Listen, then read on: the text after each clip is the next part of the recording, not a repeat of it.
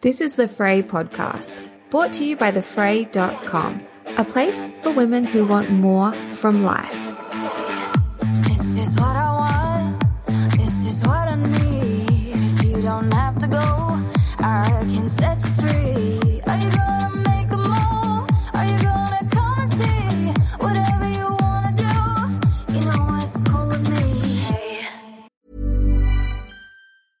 Cool fact, a crocodile can't stick out its tongue. Also, you can get health insurance for a month or just under a year in some states. United Healthcare short-term insurance plans, underwritten by Golden Rule Insurance Company, offer flexible, budget-friendly coverage for you. Learn more at uh1.com. Welcome to today's podcast episode. It's a solo one, and I'm going to be answering anonymously submitted questions. Dun, dun, dun. Jordan vets these questions and then pops the ones that are respectful into a document for me so I can just go through and access those. Jordan did let me know that there were a lot more anonymous questions than we have ever had submitted before, and a lot of them were surrounding the fact that the weekend I shared this anonymous link, I had shared that my mum was over, and people were all just in all sorts that I dared to share that I had prepared the relationship with my mum, which is just so silly that people were all up in arms over it. And I feel like I've spoken about it enough. I spoke about it on Instagram stories, so I'm not going to answer the hundreds of questions that were submitted, like just probing for information there. I will say that so many people have fractured relationships within their family as well, and sometimes time out is needed. Sometimes you really do have to step away from things, and also sometimes you have to just let stuff go and accept that sometimes people are not going to give you the thing that you most want from them. They might not validate you or see you or hear you, and it doesn't necessarily mean that your pain isn't real. Well, it doesn't mean that at all. It just means that perhaps they're not in a place where they can do that for whatever reason. And we all change and grow at different speeds. And sometimes you just have to meet someone where they are and extend forgiveness to yourself and, really, really look after yourself more than anything. So there's that. I will now go through and answer a couple of these questions. Can you please share your thoughts on kids having sleepovers? Reading about sleepovers being too risky for fear of SA, sexual assault, I'm guessing. Thank you for sharing with us. I have never let the boys have a sleepover at anyone's house other than a grandparent's house.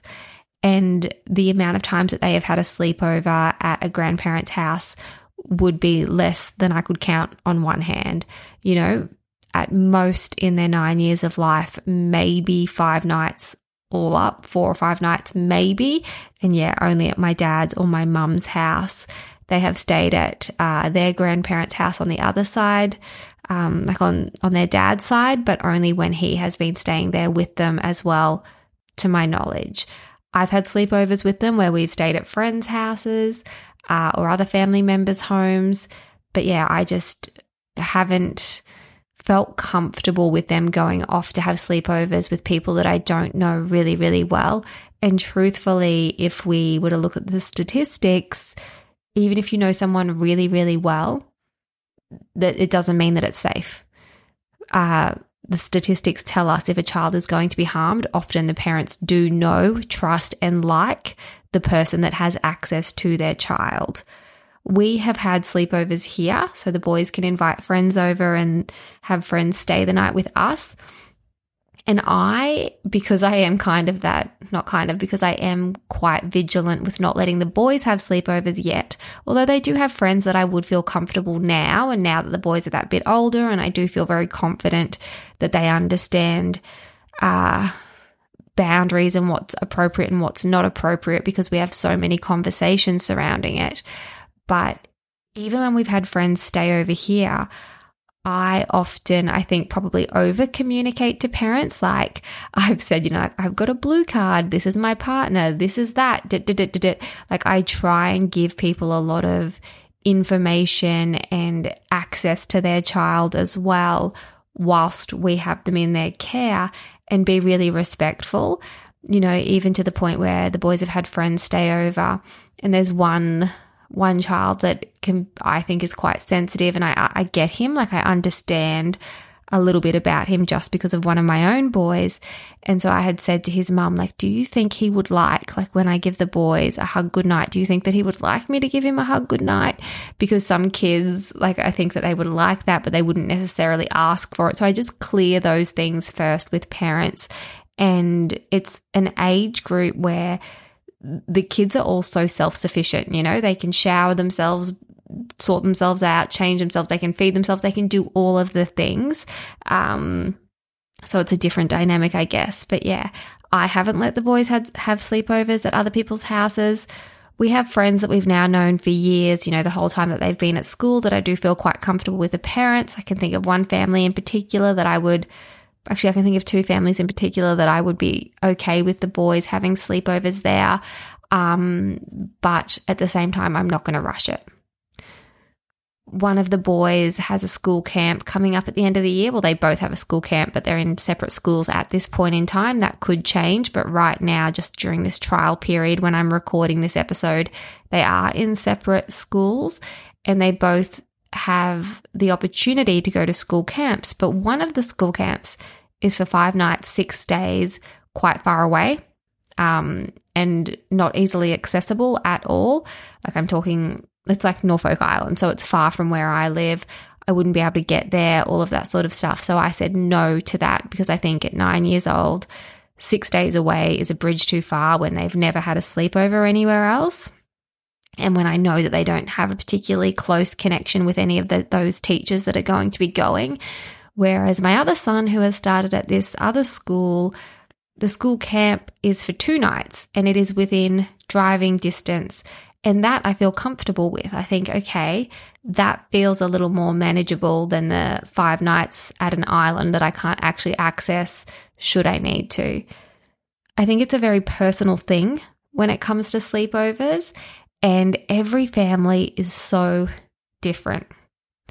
I feel like it's such an honor that there are parents who let their kids come and stay over here. And I really like that the parents seem very relaxed and happy and comfortable with that arrangement. I said in an earlier podcast that I think we've already shared that I love having a full house. I really like having all of the kids here. I want to be that house where the kids come here rather than the kids going somewhere else. And there are probably so many different reasons for that. I remember myself as a child, I didn't like having sleepovers, so maybe that informs some of the decisions I make. I also, I know that one of the boys in particular can be quite nervy about sleepovers as well. I also think like every life experience we have kind of impacts, not every, but the big life experiences we have shapes how we feel as well. You know, even the fact that when the boys were born, they went straight into special care and I couldn't have that skin on skin. I'm sure that has shaped the way that I parent and how I probably, you know, compared to other parents might seem to be over involved or, you know, a bit clingy with the kids and all of that sort of stuff. But I've always been that hypervigilant parent. When the boys were little was around the time that like William Tyrrell went missing and Daniel Morecambe, and like those little boys are never far from my mind and have always made me, I think, be that little bit more aware, a little bit more protective. So I think when it comes to sleepovers, there's no hard and fast rule, you know, like it's not like, okay, once they reach this age, then it's safe. I think you just have to go with your gut and honor what feels comfortable for you. And just because other parents are comfortable with it doesn't mean that you have to be or that there's anything wrong with you. Having a lot of conversations with your kids, teaching them about their right to their body, all of that sort of stuff. It's really, really important. All right. Next one. A bit superficial, but doesn't your tan come off in the ocean or pool? I am tanned and then not so much with the little brain scramble emoji. It is so funny how many people will send in questions about fake tanning. I guess if you are a tanner, then you are a committed tanner and you know how annoying it can be. I scrub my tan off. I don't even scrub it off that much anymore. I have a system. But yeah, if I go in the pool, of course, if I have a couple of days swimming, then yeah, my fake tan will end up a bit patchy. That's when Brendan calls me his little tiger toast and I look like a loaf of cob loaf bread or tiger bread. I get all stripy and patchy. I haven't noticed it as much with the ocean. I feel like the ocean though, after an ocean swim, I usually have a swim and then I moisturize again. So maybe it's more that I'm rinsing it off me and I'm moisturizing. Whereas in the pool, I might have a day where I'm in and out of the pool a bit more with the kids. Sometimes even just sitting on the edge and having my legs dangling in the pool, I'll notice that my fake tan will start to crack and that's just part of it. I made peace with that a little while ago, years ago actually. I made a decision, especially last year, that cracked tan, my fake tan coming off or wet hair was not going to stop me from living my life and swimming with the kids. So I adhere to that for the most part. Of course, there are exceptions. If I've just washed and blow dried my hair and the kids are like, jump off the wall with us, I might say, maybe tomorrow because I've just washed and blow dried my hair and it's taken an hour. But for the most part, I have had wet hair a lot more in the last 12 months than I have in their whole life. Flexibility is great. That's why there's yoga. Flexibility for your insurance coverage is great too. That's why there's United Healthcare Insurance Plans.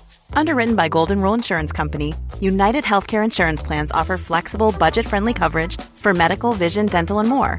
One of these plans may be right for you if you're, say, between jobs, coming off your parents' plan, turning a side hustle into a full hustle, or even missed open enrollment. Want more flexibility? Find out more about United Healthcare Insurance Plans at uh1.com. Okay, next up. I had my heart broken last week. Where do I start the journey to repair? I'm so sorry that you've had your heart broken and that you're in that right now. I want to give you a big hug and I know how that feels. I know how much it hurts and like that pain can just be very, very all-consuming. A broken heart is just incredibly painful. And there have been studies done that show that the pain of a breakup lights up the pain pathways in your brain as if you are in physical pain. So just go very easy on yourself. I know that the question was specifically like, how do I start to heal? But I think before you start to heal, you have to really, really feel into that sadness and that heaviness, because if you focus too much on getting past it or suppressing it or distracting yourself too much, that pain is still going to exist and it will come out at another time. I know that because that's what I did. I think for sure in my marriage breakdown, I was very good at suppressing it and over-functioning. And then when I went through a breakup that was far less significant, nearly 2 years later, that nearly destroyed me. But it was like I cracked open and all of this pain from my divorce had come out. I think it's really beautiful that you want to focus on healing and move towards healing, and that will absolutely come. You might hear the rain start to pour down there. The healing will come and you will take this pain and turn it into your lessons and your blessings. I know that for sure. But right now you might just have to really, really feel that pain. Definitely practice some emergency post-breakup CPR. And what I mean by that is, what do you need to do right now as well to just keep yourself as safe as possible? So do you need to remove things in your environment that are potentially triggering for you? Do you need to stop going to places right now that are potentially triggering for you and are going to cause you more significant pain? Do you need to cut off all communication with your ex? And I know that can be a very, very tricky one, but when we are experiencing heartbreak, it can be so tempting to turn to the person that has caused that heartbreak and want them to fix it, but you just can't anymore. You have to learn to rely on yourself and your other support people. So do you need to go for a no contact arrangement at the moment with that person as well? Journaling, as cliche as it is, and even when I listen to podcasts and I hear people say, oh, journal on it, it's like, oh, I don't want to journal on it. But spewing out your thoughts and feelings, pen to paper or fingertips to keyboard, can be so cathartic, because during heartbreak, when you are all over the place, it can be tempting to reach out to your ex and you might send her something really angry or mean, but then the next day you're sad and you wouldn't have sent that. So just having a practice where you write everything down daily or as it comes to you and you don't act on it. Write that angry letter, but don't send it. Write that heartbroken letter, but don't send it. Maybe even if you are struggling to access the sadness, you might find that watching a really sad movie helps, or listening to a really sad playlist. There was this one song that I listened to so much during a breakup, and I would just cry and cry and cry, but it felt really, really good to move that out of my system. Or a sad movie to allow you just to crack open if you're having difficulty doing that. I would, of course, also recommend, it would be remiss of me not to mention quickly, you could grab yourself a copy of Surviving Separation. That is available at thefray.com. Especially if you like podcasts, I think you will enjoy Surviving Separation. It takes you through all of the stuff that you need to know when you are healing, and to be able to actually take this pain and channel it towards something that will serve you eventually. So grab yourself a copy of Surviving Separation as well, and just know that even when things are so hard and so dark, you will be able to find like a little spark of hope and just keep moving forward. And who knows what tomorrow will bring? Who knows where you'll be in a week, in a month, in a year? Just keep looking after yourself and nurturing any little bit of hope that comes up for you. I even found during my heartbreak that it was just really comforting for me to listen to other women's stories, other women who had been through really challenging stuff, and knowing that, hey, I'm not alone. I can get through this. So maybe it's just searching for different podcasts of different people's stories, or reading true stories, all that sort of stuff. There are a lot of suggestions in Surviving Separation as well. Next up, I'm 25 and I'm dating someone with alcohol addiction. He has been trying to fix the problem for a few months with a psychologist. He has limited the amount and he only drinks at night, and he is making progress. Any advice on the situation or how to draw a boundary? I have never been in this situation, nor am I qualified to speak on the topic of alcoholism or any addiction, really. I can just empathize with you, and I can also say that I can imagine it's really, really exhausting for you, and it's an emotional roller coaster for you as well. And I imagine if I was in your situation, there would be half of me that knows that, everyone is flawed and we have to support each other and no one is perfect, and maybe we can white knuckle through this and hang on and see the change, and you want to be that support person. And then there is the other part of me that thinks, like, you're only 25 or 26, but maybe right now this person, like, as much as you want to be there for the person that you're seeing, you have to be very, very careful not to become the caretaker, and not to what's the word, like lower your standards. Sounds awful, because alcoholism is, of course, a sickness, and this person is not doing it to you to cause you pain. They are likely in a lot of pain themselves, and it is their coping mechanism. But you also have to know that how you feel and you matter so much in this relationship, and it's going to take a big toll on you. So I would really encourage you to get some counseling or some therapy for yourself, and to work out what those boundaries are. No one that, I don't know this situation at all, so I can't even say to you, oh, maybe this is a boundary you should implement. But if you speak with someone who is trained in the area, I'm sure that you will be able to come up with what your boundaries are, and you can practice instilling those boundaries so that this doesn't become the sort of situation where you are compromising so much that you don't recognize yourself in 6 months. If we compromise to the point where you make yourself so small and so insignificant and you become like the grout in the tiles of this person's life, you're going to resent them. And you only get to do your 20s once, and it's beautiful that you want to be there for this person. I don't have any I don't have any of the nuances here. I don't know how long you've been with each other. I don't know how serious it is. I don't know if you live with each other. I don't have that info. The only information I have at hand is that your partner has made some improvements. He is working on it. He is aware of it, and that is brilliant. That is so positive, but also I just don't want you to lose yourself in this relationship or prioritize someone else's mental health over what's important to you. Have a little bit of a think about what your non-negotiables are in a relationship. Is this person meeting your needs in those areas?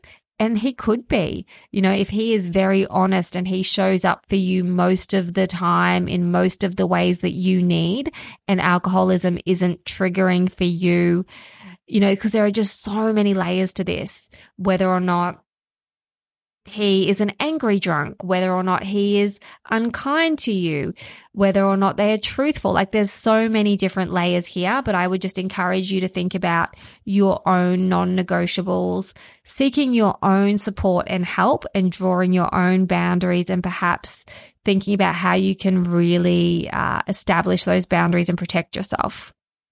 I hope that is helpful. I don't know if it will be. I haven't had a lot of lived experience in that department, but that's, I guess, what I feel drawn to share with you.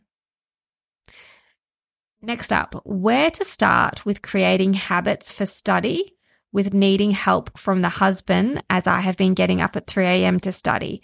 We have 2 preschool age kids and both have autism, which he struggles to handle. It sounds like you have an incredibly full plate. 2 preschool age children, both on the autistic spectrum, and you're trying to study. You cannot keep getting up at 3 a.m. I don't imagine. I don't know what your day is like. Maybe you can. Maybe after lunch you can lie down and have a sleep. I don't know what your day is like. But I do know that 3 a.m., 4 a.m., 2 a.m., all of that window of time overnight in the early hours of the morning, we really need that. We really, really need that to recover and repair and have a restful sleep so that you can parent. And parenting 2 preschool age children at the best of times is exhausting. So burning the candle at both ends is probably not going to end well for you.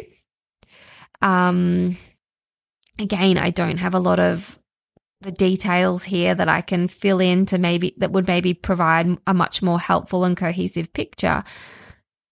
I think the language of I need help from the husband, your husband being an involved parent is not help. You're both parents, right?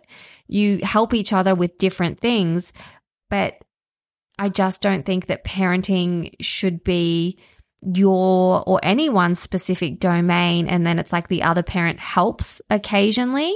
You both have equal responsibility, and yes, maybe, and I'm putting words in your mouth here, but maybe you're at home with the kids and you have been at home with the kids and now you're studying and you've had this role where it's like your husband leaves the house and he earns the money and then he comes home and he does a little bit of the parenting and in a way you feel like that's helping you.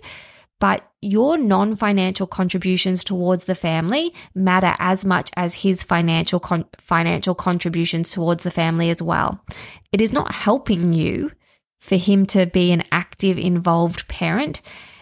And I would think a loving partner wouldn't want you to be getting up at 3 a.m., stealing from your restful sleep, burning yourself out, making yourself cranky, making yourself more susceptible to illness, all of those things because you're burnt out at 3 a.m. I would hope that a loving partner would really want to support you in your study journey in a way that actually is sustainable. So I would call a bit of a meeting and I would use I statements. I wouldn't go in for the defensive. I wouldn't be like, well, I listened to this podcast and she said you're not a loving partner. But you could absolutely say, hey, like this goal is important to me. These are goals that are important to you. What can we do with the pooled resources? How can we make this work? I can appreciate that there can be dynamics where one parent is better at handling certain situations. And that's normally because we have to. Like it's normally because we've had to do that or we've had more practice at it. So I understand that dynamic of going, well, you know what? I just handle the kids better, so let me do it. I feel you, but just because I feel you and understand doesn't mean that it is fair. So I think it's probably a case of your partner having to step up and learning how to handle his children. And having those boundaries in place so that you're not impacted. Study tips, study habits. I think first of all, you have to agree on a time of day that you will actually be able to study. Do you function better in the morning? Do you function better at night? Would you function more if it was, a full day over the weekend? Like, have a real think about what would actually work for you, because you are entitled to express what would work for you and to at least have that on the table, right? I am so sick of us women being, exactly like I said, the grout amongst the tiles of our family. We just allow ourselves to seep into the cracks. And that's awful. It's an awful, awful way to be. But so many of us are in that spot or have been in that spot. So I would encourage you to sit down with your husband, lay it all out. This is why it's important to me. This is what I would like. How can we make that happen? And go from there. I think that's going to be much more helpful than focusing too much on creating habits, like little micro hacks, like time blocking and to-do lists and all that sort of stuff. First and foremost, you have to know that you matter and know that your partner could be able to actually step up and really help you there. All right, there are a few more questions that have come through, but I might save those for part 2 of the anonymous questions. As always, guys, these are just my answers. That's not to say that I would answer differently on it. Like maybe if I get asked these questions in a month's time, I would answer them differently. I am not a mental health worker, nor do I claim to be. I'm just providing a answer that could be helpful for food for thought. It doesn't mean that this is like the holy grail and that you should, swear by my words or anything like that. I can only share with you my initial response. So anyway, if you've enjoyed this episode, absolutely let me know. You can slide into my DMs, share with me. As you guys know, very soon we are about to change the podcast a little bit. New name. We're going to also be able to text you, which I think is pretty cool. Jordan and I have been playing around with that system today. So I've been having text messages come through from myself, which is a bit strange, but I'm excited. I'm really excited for everything that we have coming up for you guys after these school holidays. So I will love and leave you for now, and I'll chat with you very, very soon. This is what I want. This is what I need. If you don't have to go, I can set you free. Are you gonna make a move? Are you gonna come and see whatever?